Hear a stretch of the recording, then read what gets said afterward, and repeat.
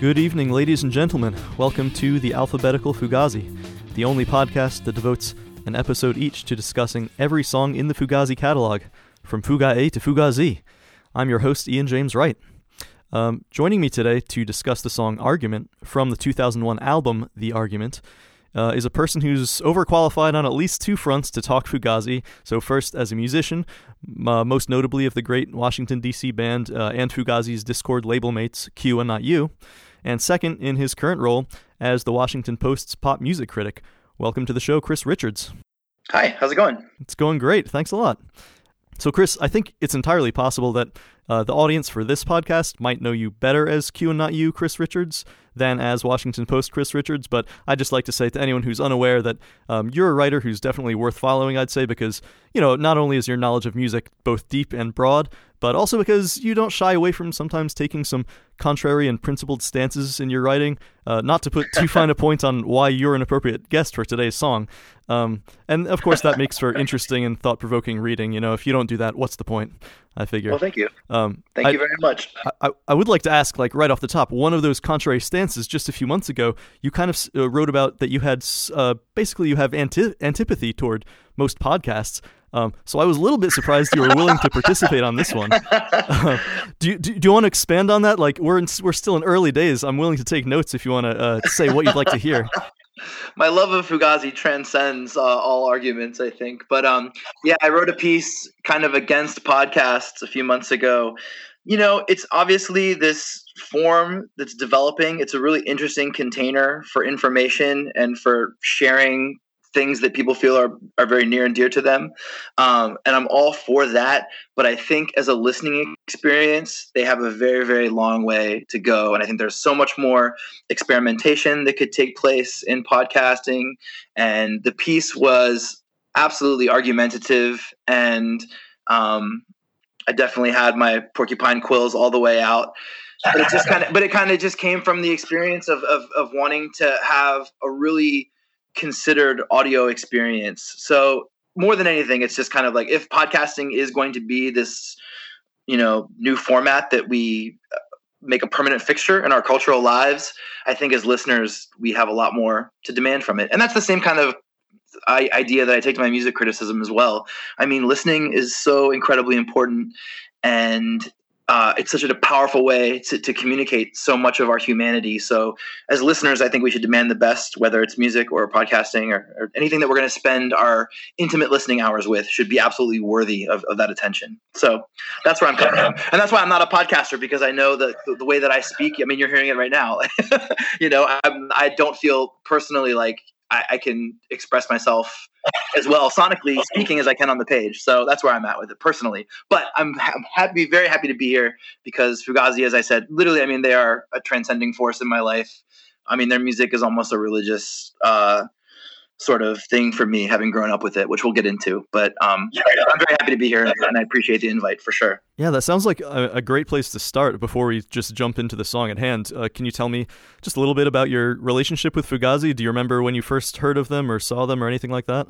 Oh, yeah, absolutely. I mean, all these things are so formative for me. I grew up in Maryland, and a girl moved to my town in 9th grade, and she had like Sonic Youth t-shirts and, you know, Bikini Kill patches on her jacket. I didn't know what any of these things were, and she got me hooked up into all kinds of incredible music.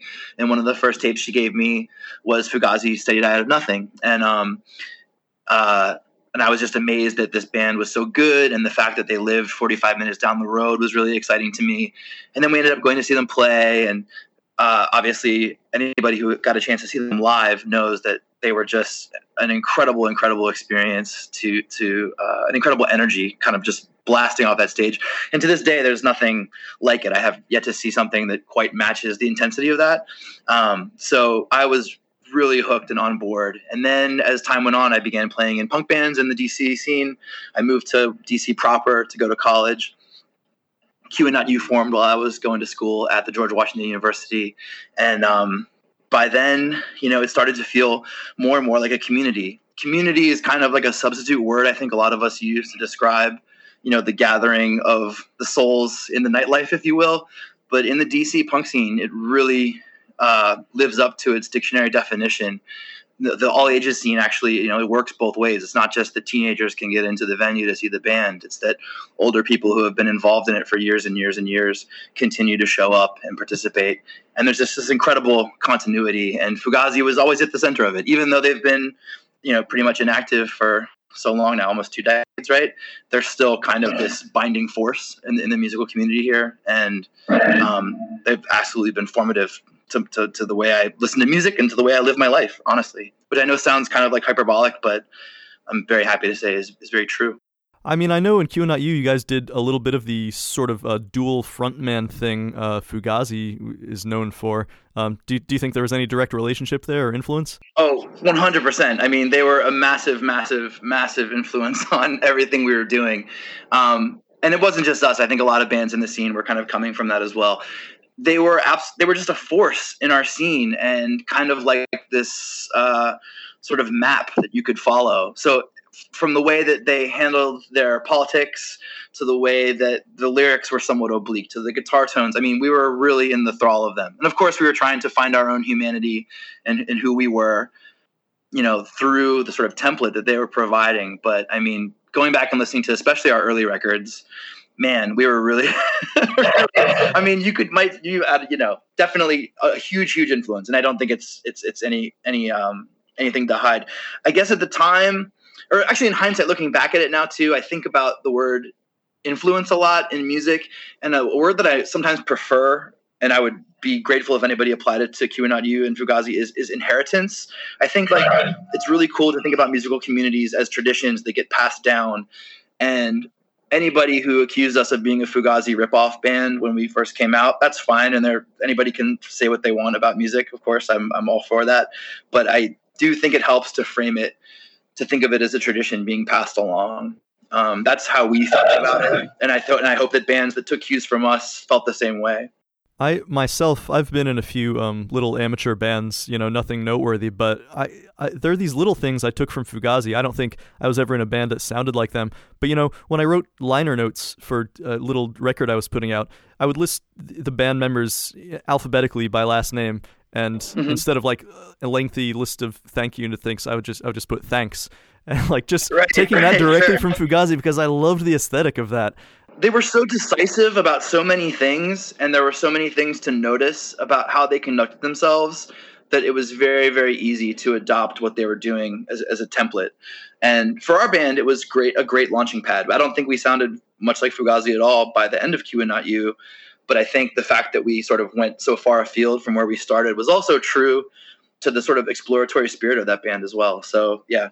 I guess that segues perfectly into the song we're discussing today. It's the first song that we're discussing in this the sequence of this podcast that is from the album The Argument. It's also as it turns out, the most played song from the album in Fugazi's live career, about 66 times, according to some incomplete data that we have. Might be a few more than that. And it's contextually, it's the final song on Fugazi's final album. Do you have anything you wanted to say about the album as a whole and how you feel about it as Fugazi's sort of send-off? Yeah, listening to The Argument today, it's actually the album that I feel is sort of the most articulate, the most complete, the most thorough from tip to tail of any Fugazi album. And in fact, when people have never heard of them before and they say which one is the best, I don't know if it's my personal favorite, but I do say this might be the one that you think is the best. Or people who have never heard them before say, oh man, The Argument, it's amazing. I think for a lot of people who grew up with Fugazi for the whole ride, or at least half the ride, you have this really powerful nostalgia or sort of nostalgic connection to the record you heard first, or the record you heard second, or the record you first saw performed live, or whatever. So for that to be the case with Argument fans, they'd have to have gotten into the band like at the very 11th hour of their existence, so to speak. But listening to it now, I mean, God, it sounds so accomplished and so thoughtful, and it's such a sensitive recording. I think all of their strengths are really at the fore with it. And I know this just sounds like I'm kind of like hyperbolically rambling, but it's just so impressive to hear a band go out like that. You know what I mean? To sort of have maybe reached a summit that they've been scaling for their entire career. And there's always been this sort of experimental energy to Fugazi albums that I really love. And I love when things kind of go wayward and sort of off the rails. I thought End Hits was an amazing album that way because it doesn't really obey the sort of previous trajectories or patterns that people had come to expect in their music. Something about The Argument is so cool to me because it feels so different, but so much, I don't know, part of a bigger continuity of the band's entire sort of trip, you know? And I think it's really astounding. And Argument is the final song. I mean, it's so preposterously poetic. It's crazy. And we'll talk more about it, I'm sure. But as an album on the whole, yeah, it just sounds so complete to me. Yeah, that is interesting. As far as a recommendation, I guess it depends who you're talking to. I was thinking about that myself. I guess you would say it's the most indie rock sounding record in the, as far as most people use that term. I guess I would say, like, if somebody's favorite band was, like, I don't know, Death Cab for Cutie, I would be like, yeah, listen to The Argument first if you're looking for a recommendation, right? It has a certain probably mass appeal. I mean, that's definitely the wrong word, but a certain, maybe polish, a certain beauty and grace maybe that they hadn't yet accomplished. They certainly were doing new things, like those multiple percussion tracks and like strings, some like female backing vocals. Really interesting stuff going on. Yeah, the attention to detail on it is really what is astounding to me in hindsight, for sure. Well, let's talk about some of the lyrics to this song. I dare say you would agree with me that this is one of the most prescient songs I can think of. Yeah, freakishly so. Are you saying in the sense that it was recorded before 9/11 and then released after 9/11? Yeah, so let me establish like a brief timeline of events for people who maybe don't quite remember things so clearly. So, of course, the September 11th attacks were 2001, and we should note, followed by immediate, like, saber-rattling rhetoric. I think we all remember the political cartoon of the bald eagle sharpening its talons and, like, let's roll and stuff like that. But this album came out the next month, October 16th, 2001. Next October of 2002, Congress passed the Authorization for Use of Military Force Against Iraq Resolution of 2002, including this language. Let me just quote briefly. Whereas Iraq both poses a continuing threat to the national security of the United States and international peace and security in the Persian Gulf region, and remains in material and unacceptable breach of its international obligations by, among other things, continuing to possess and develop a significant chemical and biological weapons capability, which we know in popular parlance as WMDs, weapons of mass destruction, continuing the quote, actively seeking a nuclear weapons capability and supporting and harboring terrorist organizations. So that was that resolution passed October of 2002, and then that following March 19th, 2003, the Iraq War begins with the, quote, shock and awe bombing campaign by the U.S. and the coalition nations, UK and others.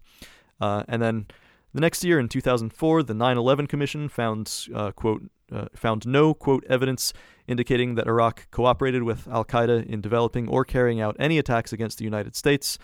And, the final capstone is no stockpiles of WMDs or an active WMD program were ever found in Iraq by any inspectors.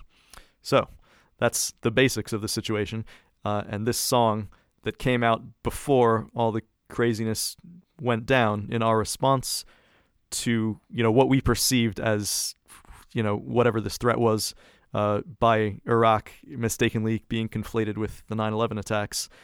This song really addresses Ian MacKay's and Fugazi's issue with the way we responded to that and the way we respond in general. That was a lot of rambling. Anything to say on that? No. I mean, so much of this band's politics, I think, were also forged during the first, wars in the Gulf, or in the early 90s. So, but I think that obviously the American way is a way of perpetual warfare. The defense contractors need to keep making money. So on one hand, you can say, oh my gosh, these guys really predicted the future with their song, when in actuality, they were kind of observing the perpetuation of this incredibly ugly American pursuit, which is nonstop warfare and the money that can be gained from it and made from it. the thing that I love about Fugazi's music writ large, and this song is a part of it, is that it really identified the problems. And I think when you encounter punk rock, or for many people when they first encounter punk rock as an adolescent, you're going through a lot of soul searching and trying to find out who you are as a person. There's a lot of forging of identity happening. And I remember being an angry teenager and feeling, whatever, misplaced in the world, or a vague sense of general injustice, or that things are not as wonderful as they might seem, or as we're being taught in our school systems, right? But I felt like I didn't have any kind of grasp on what those things might be. Fugazi was incredibly helpful to me, because whereas most punk, I think, just kind of articulates that formless rage in a really helpful way, Fugazi crystallized it for me in a lot of ways by saying, here, this is a problem. Defense contractors are a problem. The environment being under threat is a problem. Misogyny is a problem. Street harassment is a problem. Gun violence is a problem. They identified the targets and things, found places to direct that sort of ambiguous anger that I had as a confused teenager. And they just provided an incredible amount of clarity. Now that makes it sound like their music is some kind of like activist utility or something like that. And of course it's so much more than that. But I was so grateful to kind of have the world presented to me by this band in a lot of ways. And they made clear so many of the injustices that, to a teenager who's first learning to get a sense of the world and what's out there, was incredibly, incredibly helpful. So this is another anti-war song in a long tradition of them from this band, but one that I think has such a fine point on it. And it's incredible that it's kind of like the last song on the last album. It's basically summing up decades of work to say that, there's this idea of perpetual warfare is completely unacceptable. If I can let's look at one specific line. It's probably, to me, the most mysterious line in the song, or most open to interpretation. I don't know if you would agree, but the third line, how did a difference become a disease? Do you have any thoughts on that? What is the difference? What is the disease in this lyric? That's great. Now, see, this is another part of the Fugazi genius, is that, they have this reputation of being this sort of like didactic band that's cramming their message down your throat. But I think as lyricists, they were so incredibly artful in terms of leaving enough space for the listener to have some kind of purchase on the meaning of the song, if you will, by keeping things not as direct as maybe many people think they do. So this is a beautiful lyric to me that I don't entirely understand, the line that you're quoting. I mean, the difference can be between people. The difference can be the warfare itself. The difference could be the fear that groups have for one another. And obviously that fear could be perceived as toxic, hence a disease. I like Fugazi's lyrics so much because they do a great job of jutting these kind of like mysterious phrases up against less ambiguous ones, because if they were just getting up there and sloganeering the whole time, people would turn their minds off. But they present you with a little puzzle and a little mystery. And I think it's an invitation to invest yourself, in the message that they're sharing with you, literally. I mean, a lot of people have this idea that Fugazi was preachy. It drives me nuts because, to me, they were such an inviting band. The whole mythology around them as like these scolds who got up on stage and said, no dancing, hold still, that's not what was happening. They were trying to prevent, crazy booted punks from yesteryear trying to like have some kind of weird hardcore reenactment 12 years later. You know what I mean? Like, it's not like it's a Civil War reenactment or something, you know what I mean? And people taking cleats and boots to their forehead for no reason. They were protecting their audience. When Fugazi was saying no moshing, they weren't trying to be the fun police. They were trying to make sure that everyone could be equal and free in the audience, So again, this band who was so thoughtful about how to be welcoming to people and make sure that people were comfortable and could get loose and be in the moment with them as they, did this explosive thing on stage. That's such a generous thing, So whenever I encounter a Fugazi lyric that makes me scratch my head or feels like a little bit of a riddle, I just like luxuriate in the mystery, because that's like one of the little gifts that they keep giving us over and over again. Me personally, as I was a very skinny young teenager at those Fugazi shows, so when I heard and anybody taking issue with any rough stuff happening, that was definitely on behalf of me and those like me at the time. I certainly appreciate, and I think that message really radiated out and was absorbed by the fans. Like one of my early memories about going to a punk show was seeing Fugazi, and somebody, I don't know, dropped their glasses, and everybody sort of in the raucous little pit there in front of the stage, gave him room, backed everybody up till he found whatever he had lost. So I very much appreciated that vibe. Yeah, that line. I mean, the best I can figure is, I take the title of this song, Arguments. I guess I see it as sort of ambiguous. It's saying this, this argument that the song is presenting against war, but I guess it's also talking about conflicts, between nations as an argument. To put a third side on it too, I mean, you could also say when it breaks into the chorus and it's "Here comes the argument." I think it's basic. I read that as, or have always heard that as, here comes the argument for war. Here are the reasons we need to do this. And the song is saying, no matter what you tell me, that argument is going to be unacceptable. Warfare is unacceptable. As a human species, we must aspire to something better. So here comes the argument again, and no matter what, there's going to be a reason, some kind of rational, quote-unquote, reason to do this atrocious thing, and that argument sort of being nil as well. So that's fantastic. I've never read it that way. Yeah, I don't know. Well, who knows? Yeah, and also, wait, maybe we're all right here, and we're all wrong. And it's interesting. Like, I mean, that the penultimate line, I guess, I'm on a mission to never agree. Like, that gives me chills every time I listen to that lyric. Because there's something really, really, I mean, refreshing's not even the right word, but so comforting to know that somebody is out there, as somebody who's just going to be against war, trying to never agree that the kind of war we wage is going to be okay. That's not even to say that that I'm 100% sure that that's correct in all cases, but I like knowing that people like that are out there. I think it's important. We definitely have plenty of people on the side saying we should wage war at any given opportunity, and kick anyone's ass and liberate any country that's not behaving the way we think we should behave. So if there's not the antithesis to that out there, whatever compromise is going to be reached is not going to be a compromise that is sane, I think. Yeah. I mean, that's I agree. It's a super, super powerful lyric, and one that it's interesting that you use the word comfort too, because there is something strange about songs like this that are sort of galvanizing, and they're inspiring, and they motivate you to action, but they also sort of, I don't know, calm the nerves in a moment when anxiety is running high. You know what I mean? There's something really cool about a clarifying call to arms, and I don't want to use the word relaxing because that's not what it is, but it's clarifying might be the word I'm looking for here. This idea that that this sort of, I don't know, a call to action and trying to motivate people to step up and fight against this atrocious power at play. The fact that can be a clarifying feeling as well as a rousing one at the same time, that's so awesome to me.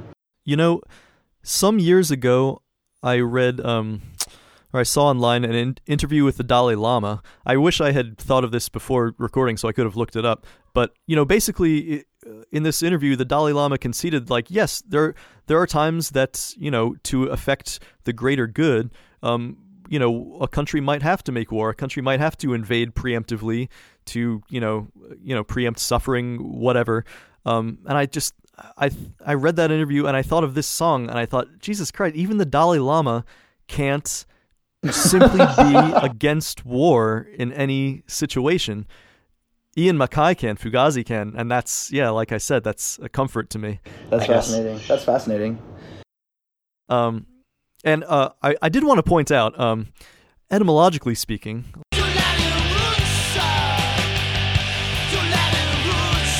the word mission comes from the Latin word to send. So etymologically speaking, you don't just go on a mission, you get sent on a mission.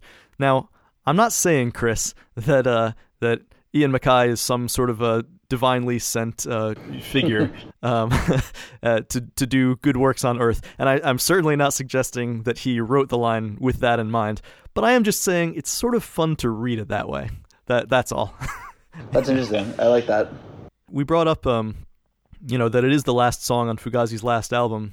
One thing I sort of like about it, if I can make a little bit of a right turn, how do you feel about, at the end of the Beatles' Abbey Road, Her Majesty? I've found that there are a lot of people there who don't like Her Majesty after the end. A lot of people who do like it. Do you have a take on that?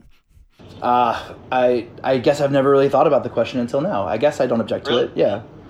The end is sort of this grandiose, sprawling, song with a perfect resolution at the end.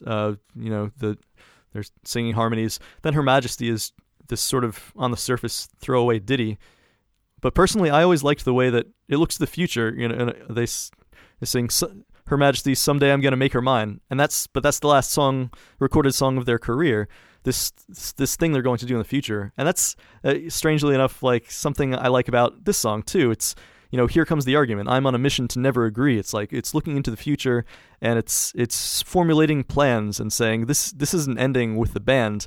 This is continuing. Totally, the work continues. Absolutely, I was gonna say that's very fundamental message that this problem was here before they showed up, and it's gonna be here after they're gone, and it's on all of us to kind of continue fighting against it for sure. In terms of futurity, that's a really awesome way to hear the song. I absolutely am with it. Here's a question I have for you. I have not a pet theory, but an overriding theory that I'm trying to integrate into all my listening, which is that a song's meaning does not reside exclusively in its lyrics. There are still messages being sent with tone and timbre and rhythm, and it not everything boils down to what's coming out of the vocalist's mouth in a literal way.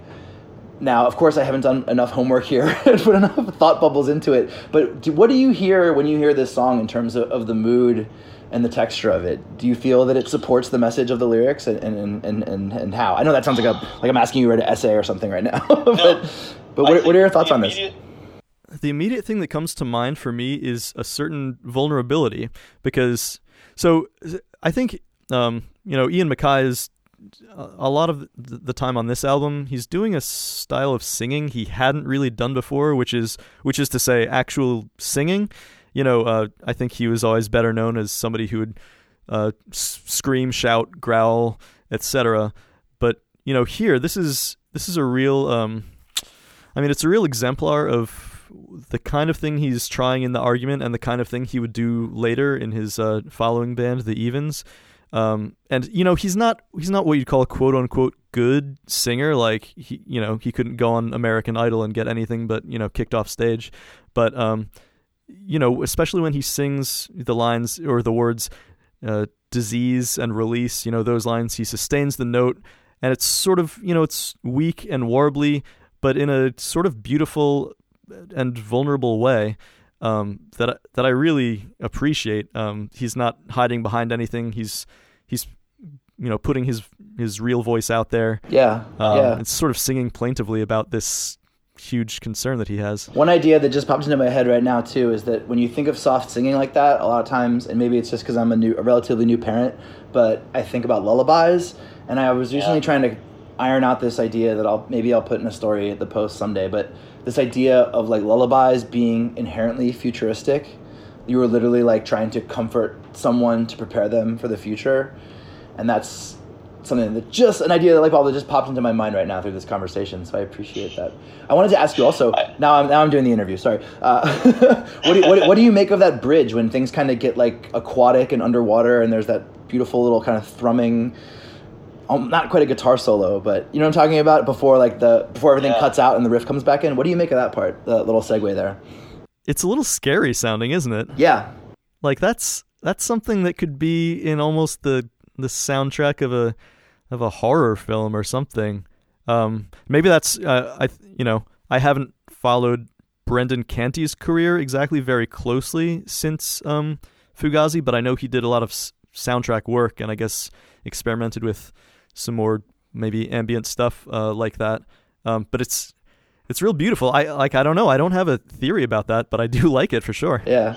Let's direct our listeners to go listen to it and formulate their hypotheses. The last little musical part, too, that I think is really interesting and I'm trying to make sense of is I think it's Guy's guitar line for like the final outro. It's that kind of like solo that falls like a little bit out of tune and like a little bit behind the beat in this perfect way.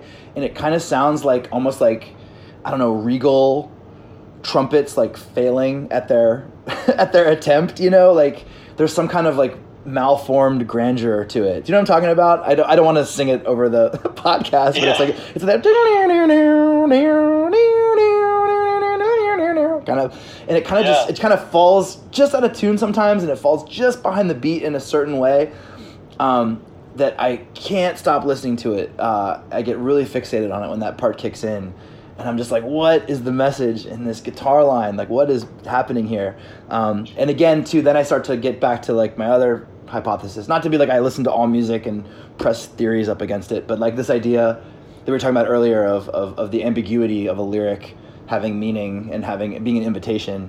Like, obviously, sound is ambiguous. It's a vibration of air, and it's mysterious to us always. But whenever they took those sort of sonic left turns in terms of timbre, tone, whatever, pitch, I love those little sort of mysteries that pop in, especially in a moment of that song where everything is so triumphal and kind of like, you know, send it on home. I love that little guitar part because it just adds this kind of like question mark over the whole proceedings. I almost regret having already named this podcast, but because I think malformed grandeur, as you put it, is a great descriptor of a lot of Fugazi's recorded output. Yeah, that's true. And also the after the little scary bridge, there's that, I guess it's Ian just hitting those chords on his guitar and sort of bending the neck. That always like scared me a little watching them live, because like those SGs that Ian plays, they're like such thin guitars, and he's just like bending it so far that you can hear the notes just go way in and out of pitch. I was like, he's gonna break that thing someday. Yeah. Yeah, I love that all.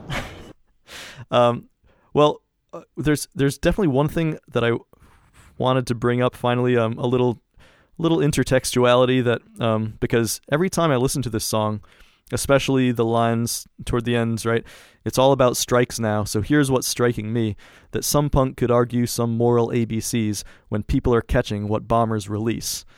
So that idea, that sort of logic and your rational arguments pale in the face of this destruction of human life. It always makes me think of this short poem, if you'll just indulge me, by Sharon Olds. It's called The Issues. There's a note, Rhodesia, 1978. So I guess this is about the Bush War, which is a very complicated conflict that I don't pretend to really know about.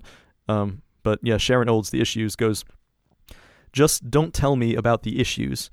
I can see the pale spider-belly head of the newborn who lies on the lawn, the web of veins at the surface of her scalp, her skin gray and gleaming, the clean line of the bayonet down the center of her chest.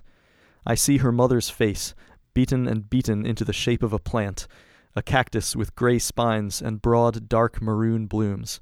I see her arms stretched out across her baby, wrist resting heavily, still, across the tiny ribs. Don't speak to me about politics. I've got eyes, man."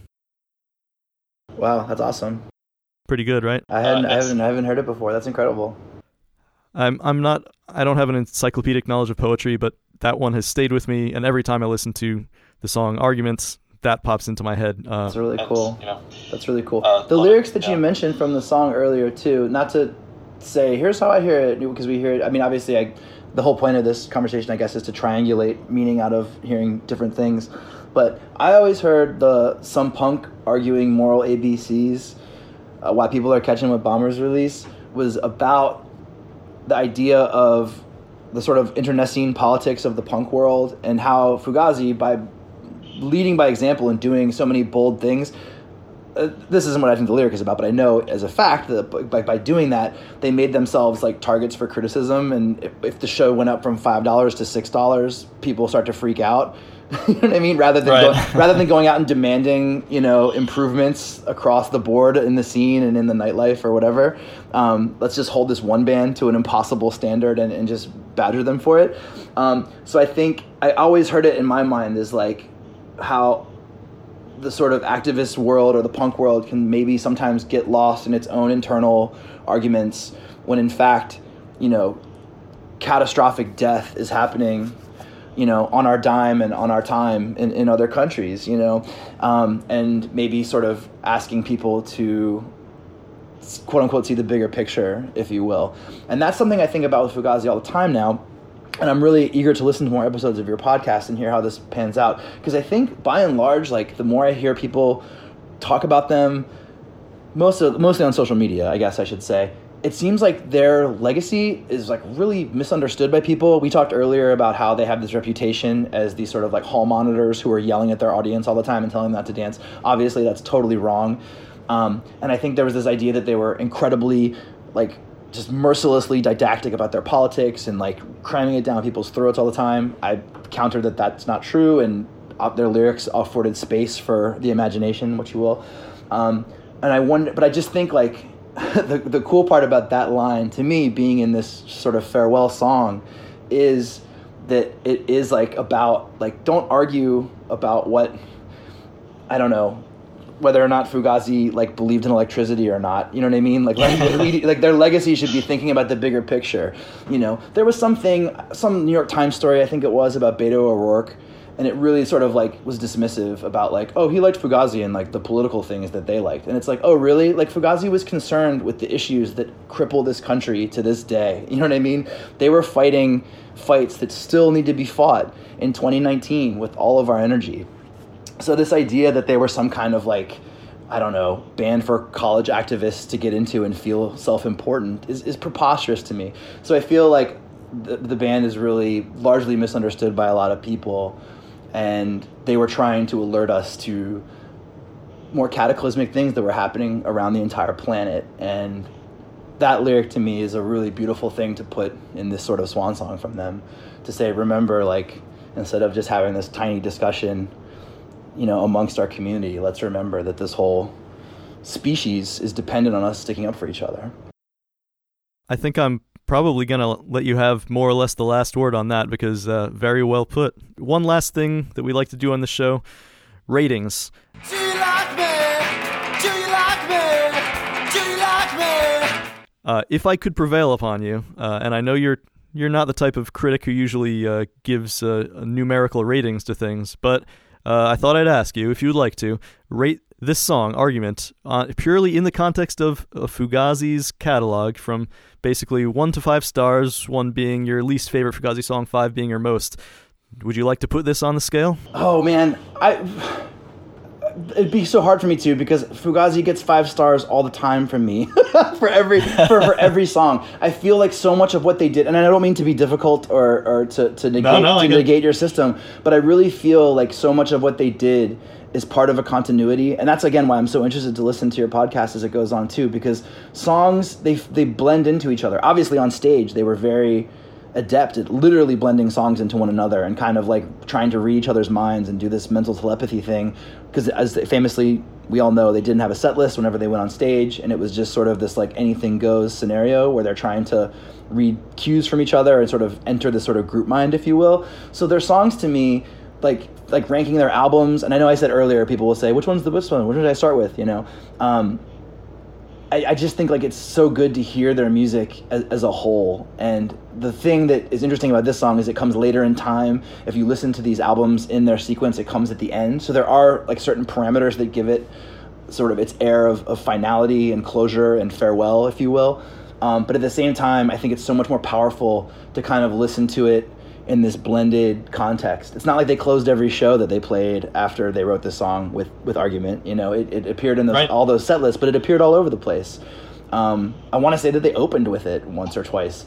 Fact check me on that, people out there. But I think the best way to listen to this music really, really is as a whole. And of course, taking it apart and examining the pieces like we're doing in this conversation is awesome. But I think the more you think about anything we talked about today, and hopefully anything that you're going to continue to talk about as this podcast goes on, it's just going to enrich your knowledge of all the other music that they made. And really, honestly, all music in general. For me, this band was so formative, and hearing the adventurousness that they had and the energy that they had, the sort of questing spirit to go into unknown places as musicians while still holding on to all this really deep political conviction and the way that they felt about the world we live in is so inspiring to me still to this day. And it really just set me on the course to be an avid listener and to listen broadly, and to listen to humanity as a whole and to really give things a shot and be open and be wide open as you can. I mean, think about how stringent punk was, when this band started. There were a really widely perceived set of rules that had to be obeyed. And this band threw a lot of those things right out the window, and we're all so much better for it. So that's a big dodge to your ratings question. But I really think that the entire endeavor is a 5-star thing, and letting yourself travel from one song to the next and taking what you learn with you into the next piece of music that you hear is such an invaluable experience. And I recommend it to all. That's really well said. I do have a feeling that over the course of this podcast, more often than not, it's going to be tough to get people to rate these songs. I'm gonna forge ahead for the time being to see if it continues to bear fruit. For my part, I agree with everything you said. If I had to do it, I was wavering between, for myself, 4.5 and 5 stars. I think for this one, I have to go with 5. I'm not going to go ahead and just give everything 5. I'm going to do my best to be as critical as I can. But this song with not many lyrics just makes me think about so many things. It might not be sonically the platonic ideal I have of Fugazi song, but there's just this richness that I can't help myself. It forces me to think about things and really concentrate on where the lyrics are going every time I hear it. So 5 stars for me for this one, and we'll see if this whole ratings thing collapses a little bit down the line. So, Chris, again, thanks a ton. Let's do a little bit of plugs. Never mind what's the selling. Where can listeners reach you? Do you have anything coming up you want to plug? I understand you have a new band with some new music out.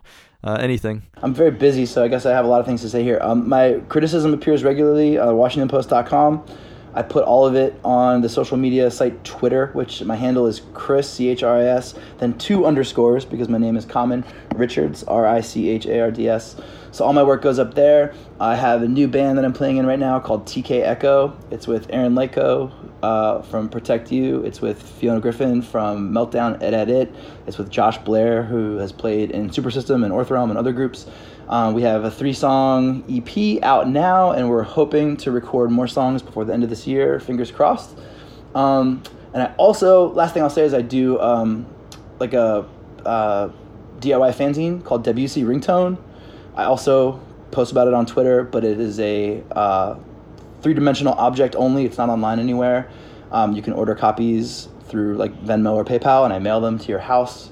Each issue is a dozen micro interviews and nano essays about music, arts, culture, things I saw on the street, stories about strange incidents and what have you. And it comes out quarterly.